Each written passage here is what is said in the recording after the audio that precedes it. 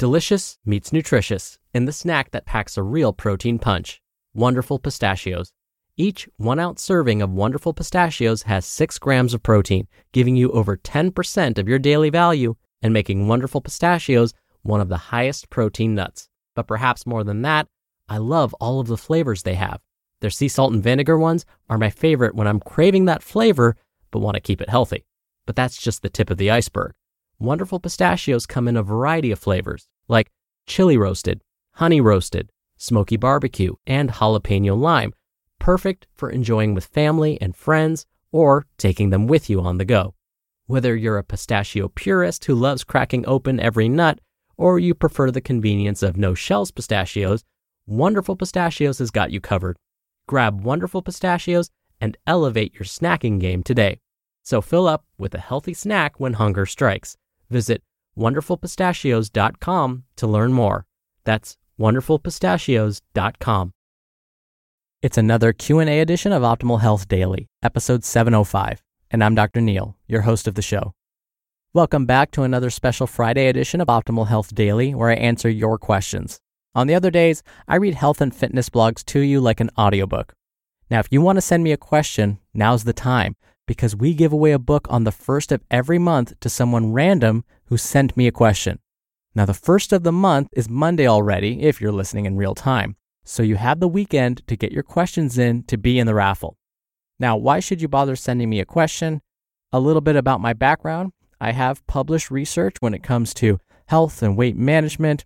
I've been featured in over 70 different media outlets as an expert on nutrition, fitness, and wellness. I don't have students call me Dr. Neil because it's a cute nickname. I do have my doctorate of public health degree with an emphasis in chronic disease prevention and nutrition. I also have my master of public health degree with an emphasis in health education and health promotion. I'm a registered dietitian, nutritionist, a certified health education specialist, and a certified exercise physiologist through the American College of Sports Medicine. When I'm not doing this podcast, I am chair of the Department of Nutrition and Basic Sciences at Bastyr University, California, and I hold 2 other faculty positions as well. All right, enough about me. Let's hear today's question and start optimizing your life. Hello, Dr. Neil. My name is Marius. I live in Romania. Back in December, I was diagnosed with gastritis and HB infection. I have followed the standard protocol for HB infection with 2 antibiotics for 2 weeks, and the recent tests show that there is no more infection, but looks like I will have to deal with gastritis for a longer while. What recommendations do you have regarding diet and supplementation for fighting gastritis? Thank you. Thank you for your question, Marius, and thank you for listening. Let's see, minus carry the 1, 6,500 miles away. I am sorry to hear about your ulcer diagnosis, but am glad that your doctors have begun making you feel better. Now, just to clarify, you mentioned you were diagnosed with an HP infection.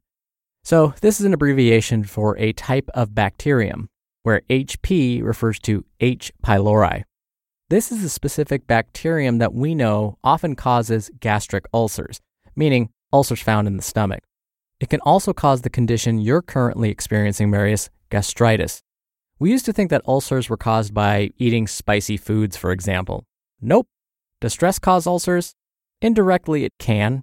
This is because when we're stressed out, the body's defense, or our immune system, can't function as well. This means potentially harmful viruses and bacteria like H. pylori can settle in because the immune system isn't as strong to handle it. Sadly, even after being cleared of the H. pylori bacterium, you can experience some not-so-fun side effects.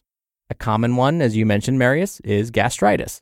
A gastritis diagnosis means that the lining of the stomach is irritated and inflamed. Sadly, I've actually experienced this before. It was after a particularly nasty bout of the stomach flu. The symptoms aren't pleasant. Sometimes you can feel like you have indigestion, which could present itself as a burning or pain in the stomach, although the pain could feel like it's in the chest too. You may have nausea or vomiting or feel full soon after eating. So again, not very pleasant. Luckily, there are some things you can do to help yourself feel better, and know that age-old remedy of drinking milk doesn't actually help. In fact, if you're even mildly lactose intolerant, you may feel worse. Okay, So here's what we know seems to help. First, know which foods make you feel worse. For most people, high-fat foods, like those foods that are deep fried, can worsen gastritis symptoms. The same goes for spicy foods. Acidic foods like oranges and grapefruit, as well as carbonated drinks like soda, can aggravate the symptoms too. Oh, and coffee. I love my coffee, so this was a real problem for me personally. There may be other foods that you know prevent you from feeling your best. So, if you are willing and able, one of the best things you can do is keep a food diary. See if your symptoms get worse when you consume certain foods over others. Then, for the time being, again, just know it's not permanent. If you can avoid those foods until you get over this bout of gastritis, then you can introduce those foods back in. The next thing, limit your alcohol consumption. Our stomach lining doesn't really like alcohol all that much. It tends to get irritated when it's exposed to alcohol. Since gastritis means the stomach lining is already irritated, alcohol will make it go from irritated to enraged. Super PO'd. I should also mention that between the esophagus and the stomach, the esophagus is that long tube that connects the mouth to the stomach, there's a muscular area that opens and closes. When it's open, it allows food and drinks to enter. But once food has entered the stomach, it closes. Now, alcohol may prevent the complete closure of this area, or at least make it weaker. This means food that has already entered the stomach can easily back up into the esophagus. This can lead to more uncomfortable feelings like heartburn, and may lead to a chronic condition known as gastroesophageal reflux disease, GERD, or simply reflux. The other thing you can do is to try and eat smaller meals.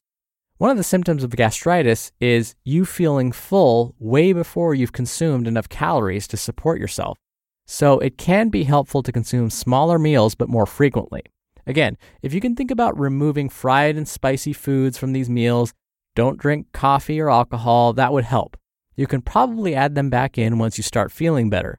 And if you can drink water after you eat instead of during your meals, that may help prevent you from feeling full too soon as well. Now, your doctor may also recommend over-the-counter antacids or even prescription antacids, and those can help too. Just be sure to let him or her know if you do plan to take any over-the-counter antacids specifically. And of course, Marius, I hope you feel better soon. We're driven by the search for better, but when it comes to hiring, the best way to search for a candidate isn't to search at all. Don't search, match with Indeed. Indeed is your matching and hiring platform with over 350 million global monthly visitors and a matching engine that helps you find quality candidates fast. Ditch the busy work. Use Indeed for scheduling, screening, and messaging. 93% of employers agree Indeed delivers the highest quality matches compared to other job sites. One of the things I love about Indeed is that it filters out incompatible applicants. So when you're hiring, the process is much faster, and you only have to consider applicants that are already likely to be a great fit. And listeners of this show will get a $75 sponsored job credit to get your jobs more visibility at Indeed.com/health. Just go to Indeed.com/health right now and support our show by saying you heard about Indeed on this podcast. Indeed.com/health. Terms and conditions apply. Need to hire? You need Indeed. And I want to thank you again for your question. You're going to be entered into a very small raffle every month to win a book. And the next giveaway is in just 3 days. And if you want to submit a question and have a chance to win a book, it's really easy. You can call in your question. The number is 61 I love OHD. Or you can submit your audio question at oldpodcast.com/ask. That'll let you record your question, listen back to it, and then submit it to us. Again, that's at oldpodcast.com/ask. All right, that's another week of Optimal Health Daily. Thank you, as always, for listening every day. Thank you for listening all the way through. Thank you for sending me your questions. Have a wonderful weekend, and I'll see you back here on Monday where baseball will be in full swing and where your optimal life awaits. Hello, Life Optimizer. This is Justin Malik, creator and producer of this show and Optimal Living Daily, the brother podcast of this one. Literally, I'm Dr. Neil's brother. If you like the format of this show, you'll love Optimal Living Daily too, where I also read to you from blogs, but cover other topics like personal development, finance, and minimalism from bloggers like Derek Sivers, The Minimalists, Zen Habits, and many more. So for more amazing content read to you for free, come subscribe to Optimal Living Daily too, and together we'll optimize your life. You've been listening to Optimal Health Daily. Be sure to hit the subscribe button to stay up to date on each new episode, and head to oldpodcast.com.